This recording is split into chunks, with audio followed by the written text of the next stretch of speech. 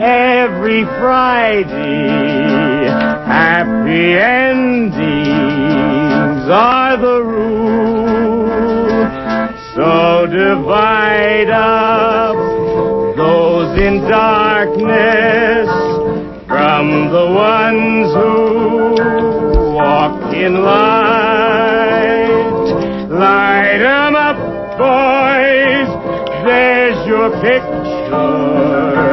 Drop the shadows out of sight. This is Jennifer Stone with Stone's Throw. Yes, and I almost got thrown out here. Eddie, my engineer, Eddie Pay, was kind enough to come out and collect me out of the hall. I was running my mouth out there. One of these days, I'm going to miss my cue. Yes, and then it'll all be over. Today is Tuesday, August 16th, 2005, you know. I had plans today to deconstruct the fall of Western civilization, but they're renovating my apartment over there at the Harriet Tubman building here in Berkeley. So I couldn't find my notes. I guess the world will just have to go to hell without me this week, yep. Oh, I don't know when it was I decided it's my job to tell everybody what's going wrong so they can go out and do something about it. All I'm doing this week is enjoying my stay over at Chamber Arts. Chamber Arts is a retreat for writers and musicians. It's up near the Claremont up on Ashby there. It's a project of the O'Malleys, Mike and Becky O'Malley. Two of our Berkeley's significant elders. They live next door to Chamber Arts. The O'Malleys are the creators of our local newspaper in its recent incarnation, the Berkeley Daily Planet. When they took it over, it really started to roar. It became a serious sheet, and it has a good feel for, you know, all the local things are right there on top, but also international issues, national, the sort of thing that's, you know, it clicks. It's what's on our minds. Becky's editorials are always right on target. It's good to have a local paper that sounds like the voice of our community. I think of, you know, the old Berkeley Barb. That was, of course, the 60s, and this paper is for us now in the 21st century. Anyway, today I'm fishing around in my backpack. I'm looking for a radio rant, and the first thing I find is a member of our staff just handed it to me. It says, please read on the air. To find out more about labor issues at KPFA, it says, go to www. We don't say that anymore, right? Just go to kpfaworker.org. kpfaworker.org and see what you see there. Interesting. Everything that's happening at KPFA, I think of as a microcosm for what is happening in our nation, in our state. Let's see. Let's look for something fun. Here's something. I got it in the mail from my son, Paul, and it's all about this new movie. It's a documentary called Grizzly Man, made by Werner Herzog. Now, I haven't seen it. I'm going to go see it as soon as I get through here today. But I've seen I've seen the excerpts and the interviews and the reviews all over cable television, and I've heard all of the interviews with Herzog. My son, Paul, just loves these nature flicks. Be sure to take your kids to see March of the Penguins. He raved about that one. Anyway, I've dug up two pieces about Werner Herzog. One is from The Current, the New York Times piece, and one is my own. I looked way back into the 80s when Werner Herzog first hit the scene, and we were all excited about his German mysticism or something. And I'll tell you something about that one if I have time, but let's start with the one in the New York Times because it's contemporary. It's by Manola Dargis, Dargis. And, of course, it's the NewYorkTimes.com if you are one of those people who's in front of a computer. It's called Exploring One Man's Fate in the Alaskan Wilderness in the New York Times, dated 12 August 2005.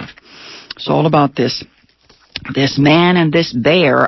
I read the New Yorker review before I came down today, and I think it was pretty interesting. The New Yorker pretty much, synthesized, summed it up. They said that the man in the movie, Timothy Treadwell, was in love with the bear, and that possibly Werner Herzog is in love with death, and the conclusion of the reviewer was that both men may have been a bit extreme, because after all, a bear is a bear is a bear. Now that would be my summation, in case anybody's interested in what I think. Yes, I think we can assume that a bear will be a bear under any circumstances, but let me read you a little bit of this thing about Timothy Treadwell, because it is fascinating. This guy's just fascinating.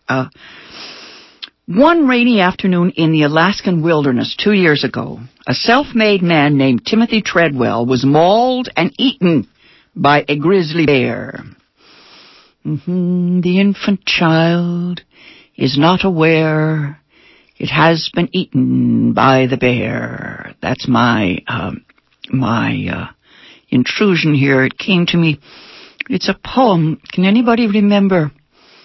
Sounds like, I think it was A.E. Housman. Anyway, the poem ends, the infant child is not aware it has been eaten by the bear. Anyway, let's go on with the article by Manola Dargis. He writes, it may be that the animal, a scrawny male bear about 28 years old and 1,000 pounds, was trying to fatten up in preparation for its winter sleep. As it happens, Treadwell, who achieved minor celebrity as an expert on grizzlies, he published a book on the bears.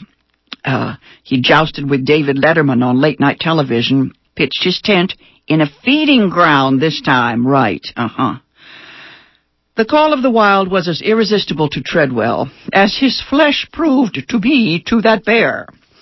The strange story of Timothy Treadwell, a Long Island native who came to see himself as some kind of Dr. Dolittle, only to die at 46 from a bear attack, is the subject of the latest documentary from Werner Herzog, Grizzly Man. It's playing, folks, footnote here, at the local Shattuck Theaters, Landmark Theaters Shattuck in Berkeley. As fans of the German New Wave know, Werner Herzog has a fondness for stories about men who journey into the heart of darkness, both within and without. Men like the deranged 16th century explorer in Aguirre, the Wrath of God. Aguirre searches for El Dorado in the Amazon. Another footnote here. I remember my dear son Paul, the one who sent me this review.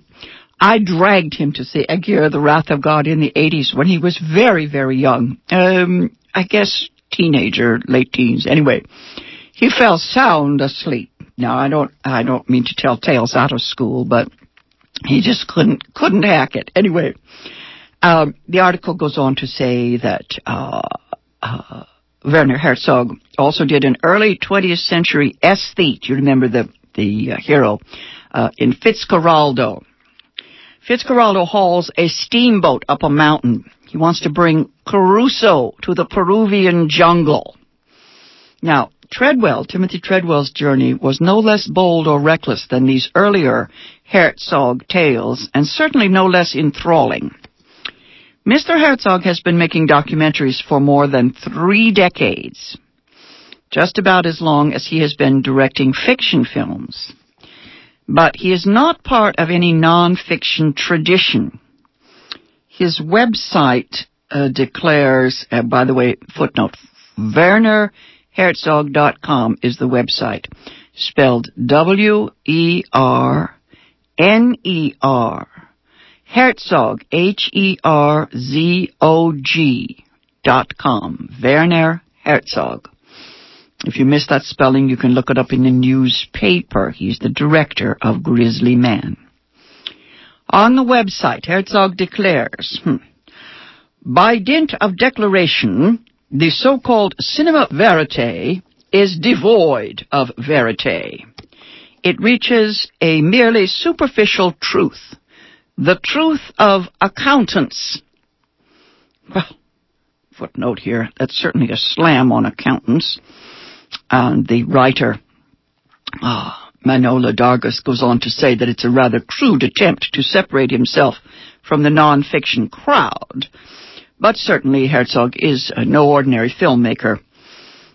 It is a rare documentary like Grizzly Man, which has the beauty and passion so often lacking in any type of film.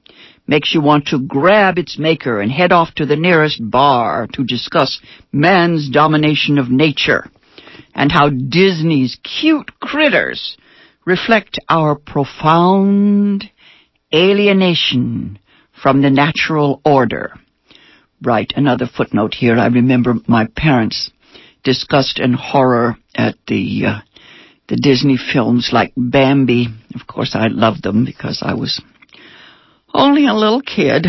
Anyway, the article goes on to say that beauty enters first in Grizzly Man.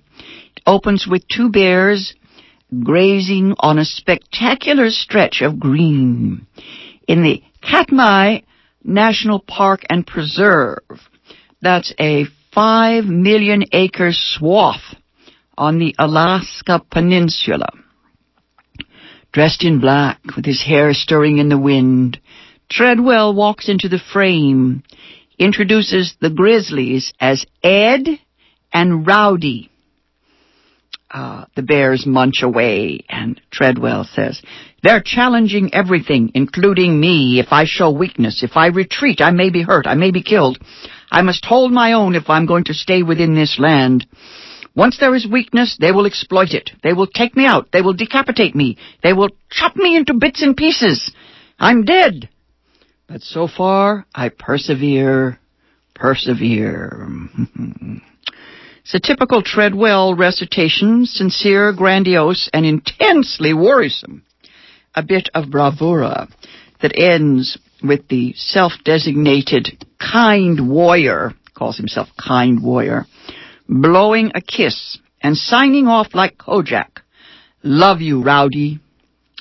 Now, even if you don't know that Treadwell was killed, along with his girlfriend, a physician's assistant named Amy Huguenard, his familiarity with and proximity to the bears bodes badly, both for him and for them.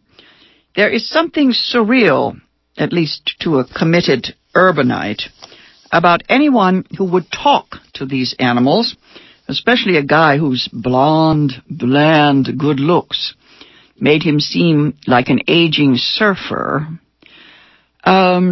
But as Mr. Herzog points out in his online manifesto, quote, facts sometimes have a strange and bizarre power that makes their inherent truth seem unbelievable. Despite some early bumps, Timothy Treadwell started off as an average sort. An injury put an end to his athletic scholarship, and he moved where else? To Southern California. There he did the usual bumming around, but his life soured. According to his book, Among Grizzlies, written with Jewel Palovac, he suffered a near-fatal drug overdose. Scared straight, he gradually reinvented himself. By the early 1990s, he was summering up there in Alaska in that preserve, Katmai, Katmai.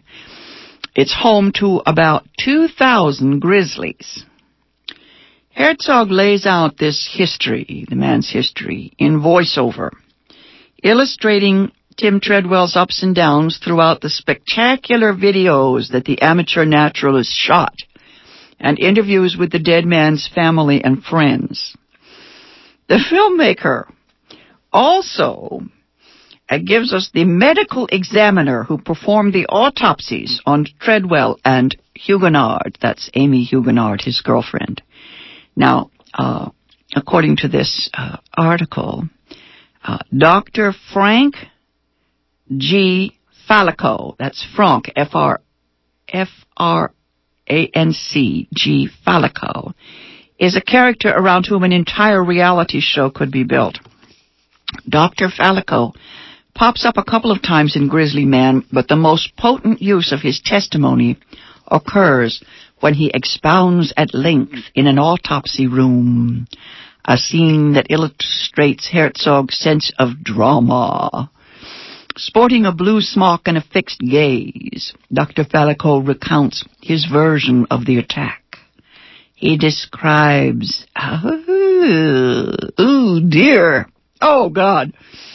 His description is based on his examination of the bodies and the 6-minute audio record found on one of Treadwell's video cameras. Okay.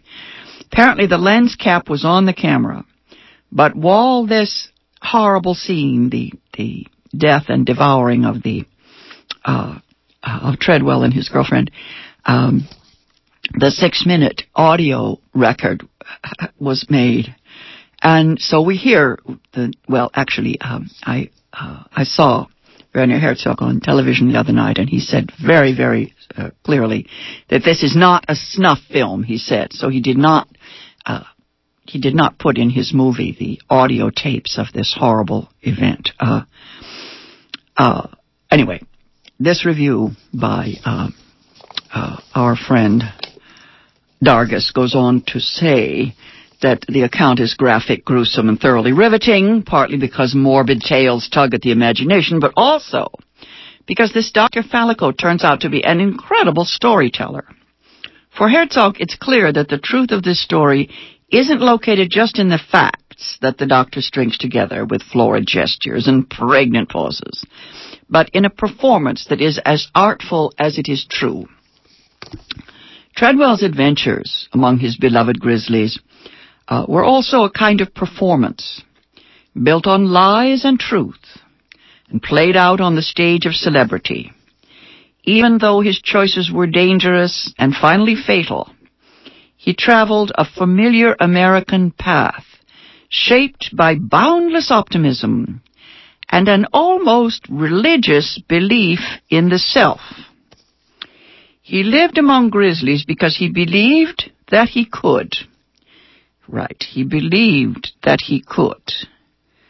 Given this, the cheap shots that followed his death are revelatory. Yes, the worst one here, the appalling snarkiness of the newspaper headlines. The worst one is, quote, "Grizzly bear that killed pair attacked at lunchtime." Jesus. For some, Timothy Treadwell's death confirmed that animal activists and environmentalists are dangerous wackos. For others, though, his unhappy end may have suggested something equally disturbing. Sometimes a smile and American goodwill aren't enough. Yes, indeed. It's not nice to fool Mother Nature. What was it we used to say? Yes. Pray, pray, be holy, but don't let them get you. Don't turn your back on the sea. You know how that is, folks. Nature is not necessarily benign. She can be, of course. Without her, we wouldn't exist. She's us. But a moral sense, no, not in our sense, as Mark Twain says. Man is the only animal with a moral sense. Silly things that we are. Anyway, to finish up with what this writer in the New York Times had to say, throughout Grizzly Man, men and women paid testament to Treadwell's niceness and naivete. Some are kind, others less so.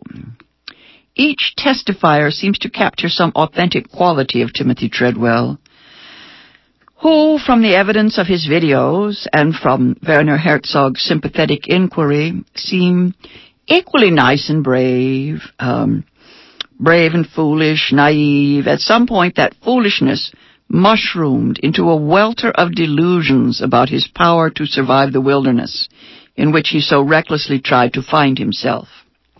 His death, as inevitable as it was preventable, could mean that he may have been more lost than found. Herzog remains generous to a fault on this particular point, perhaps because he recognizes that for someone like Treadwell, there's nothing more terrifying than being ordinary. Nothing, not even the claws of a grizzly.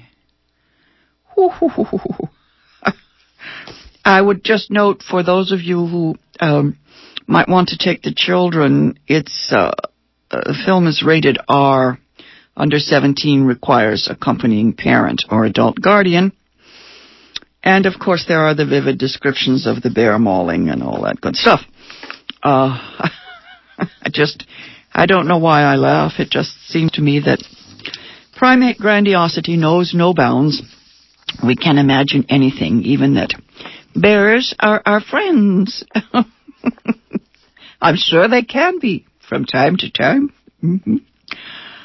Oh, folks, it's like those of us, yes, living in the world today, we go among our friends and neighbors, and sometimes I wonder, all of us are capable of damn near anything. Okay, I have just a little time left. I wish I'd had an hour, because I wanted to tell you about the development of Werner Herzog as filmmaker. I'm going all the way back to a documentary made by a local filmmaker called Les Blank. He made a movie about Werner Herzog. He called his movie Burden of Dreams. And he went out and photographed Werner Herzog doing his thing. Let's see, here they are out in the jungle, yes, during Fitzcarraldo, and Werner Herzog is quoted. Yes. This is an article I wrote called Film or Death, which was Herzog's slogan at the time. Werner Herzog writes, Klaus Kinski always says that the jungle is full of erotic elements. I don't see it so much erotic. I see it more full of obscenity. Nature here is vile and base. The trees here are in misery, and the birds are in misery. I don't think they sing, they just screech in pain. It's an unfinished country. It's still prehistoric. The only thing lacking is the dinosaurs here. It's like a curse weighing on an entire landscape. Whoever goes too deep into this has his share of that curse. So we are cursed with what we are doing here. There is some kind of harmony. It is the harmony of overwhelming and collective murder. When I wrote this article, I went to meet Les Blank over in El Cerrito at Flower Films. And yes, we talked. Fitzcarraldo was completed back in 1981. And then Les Blank's journeys to the Amazon, they added up to 3.5 months. They became Burden of Dreams. It's a record of Herzog's adventure as well as his own. Now, the most interesting person I talked to at that time was Les Blank's associate and sound engineer, Maureen Gosling. Full partnership with Les Blank for 10 years. She's the editor and sound engineer, right? Her perspective on the project was interesting. She said that when she arrived in Herzog's camp in the jungle, it was clear that something was missing. Now, we're in the Peruvian jungle, folks, okay? She said there were very few women. Those who were there on their own were, as she put it, courted a lot. She reports that the Brazilian and even the Peruvian workers requested that prostitutes be brought in. The Brazilians gave dances for recreation, but few people came. Along with Klaus Kinski, they kept a fire burning all the time, cooking fish and trying to keep up their spirits. But the camp got messier and dirtier, and the men showed no interest in cleaning it up. The Indians who came in family groups seemed to have fared best. Those who came without their women had no one to make their local alcoholic drink, masato. The morale of the single men improved a great deal when the prostitutes arrived. We see Herzog in the film explaining that the local Catholic priest urged him to have prostitutes in camp in order to protect the women of neighboring tribes from male assaults. There's also in the film women giving economic explanations for the prostitution.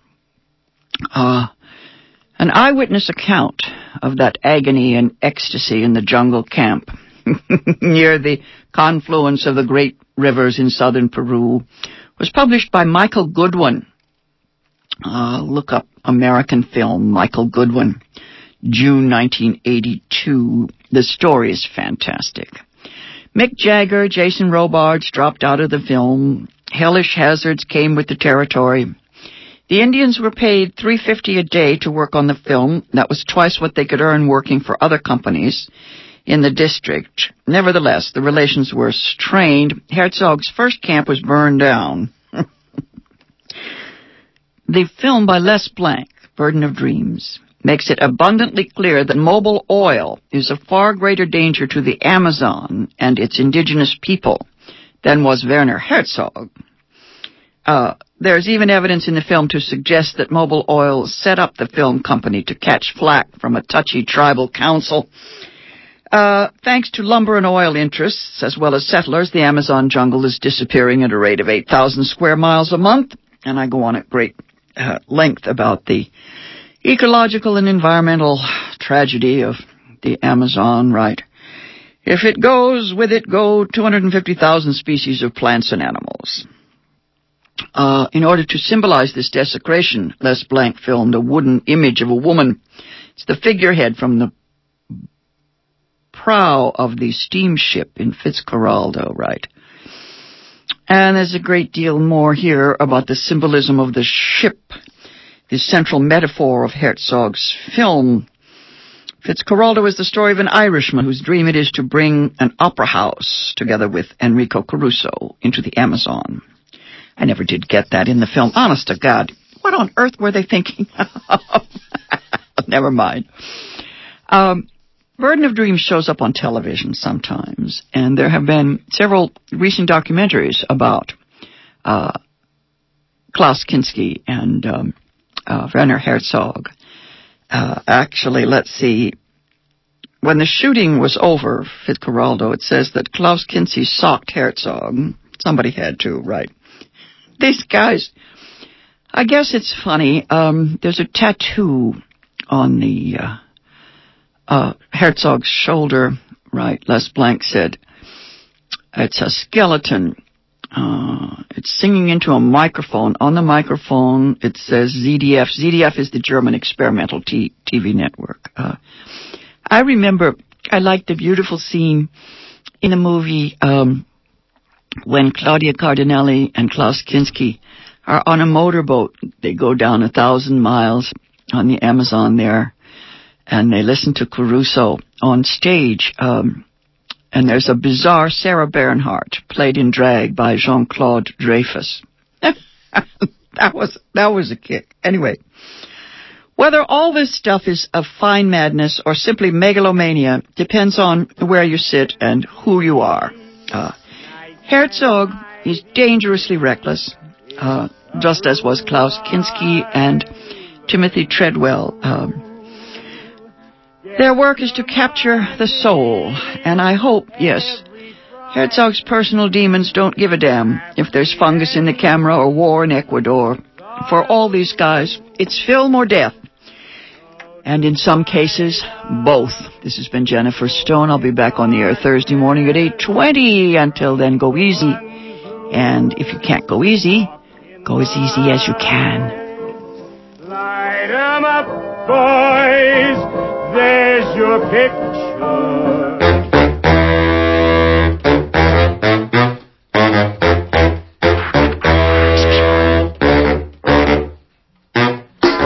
This Sunday, August 21st, the explosive Dakar Hip Hop Orchestra closes the 68th season of the Stern Grove Festival with its innovative blend of urban music and classical instrumentation. The Dakar Hip Hop Orchestra is a unique 75-piece ensemble featuring full string and brass sections, percussion, MCs, vocalists, turntablists, and much more. Joining the orchestra will be the winners of the annual Youth Speaks Poetry Slam, performing selections of original spoken word poetry. All this happening this Sunday, August 21st at the Stern Grove Festival, 19th and Sloat in San